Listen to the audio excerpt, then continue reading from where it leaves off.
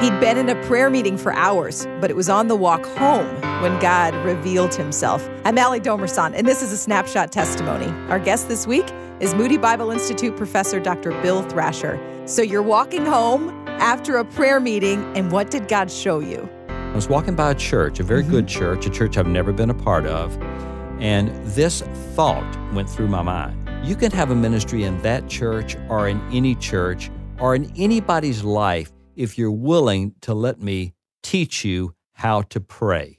Wow. Now, I will never forget that. That's the time that God began to show me. Obviously, I cannot speak in any church, but God can allow us to pray for anybody or for any church.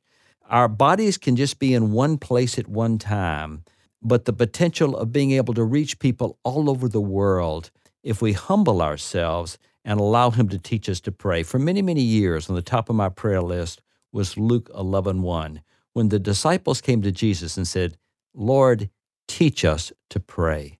When they asked Him that, He spoke, and He gave us what we know as the Lord's Prayer, the disciples' prayer. God will honor that request from anybody's heart. Lord, teach me to pray. So your passion to live a life of prayer started on that walk home with what was a thought at the time? Just a thought at the time. Obviously, I had sought to live a life of prayer to some degree. I had a prayer meeting in my room every night as a college student and every night as a seminary student. And I was here, had begun my teaching ministry at Moody here a couple of years before that.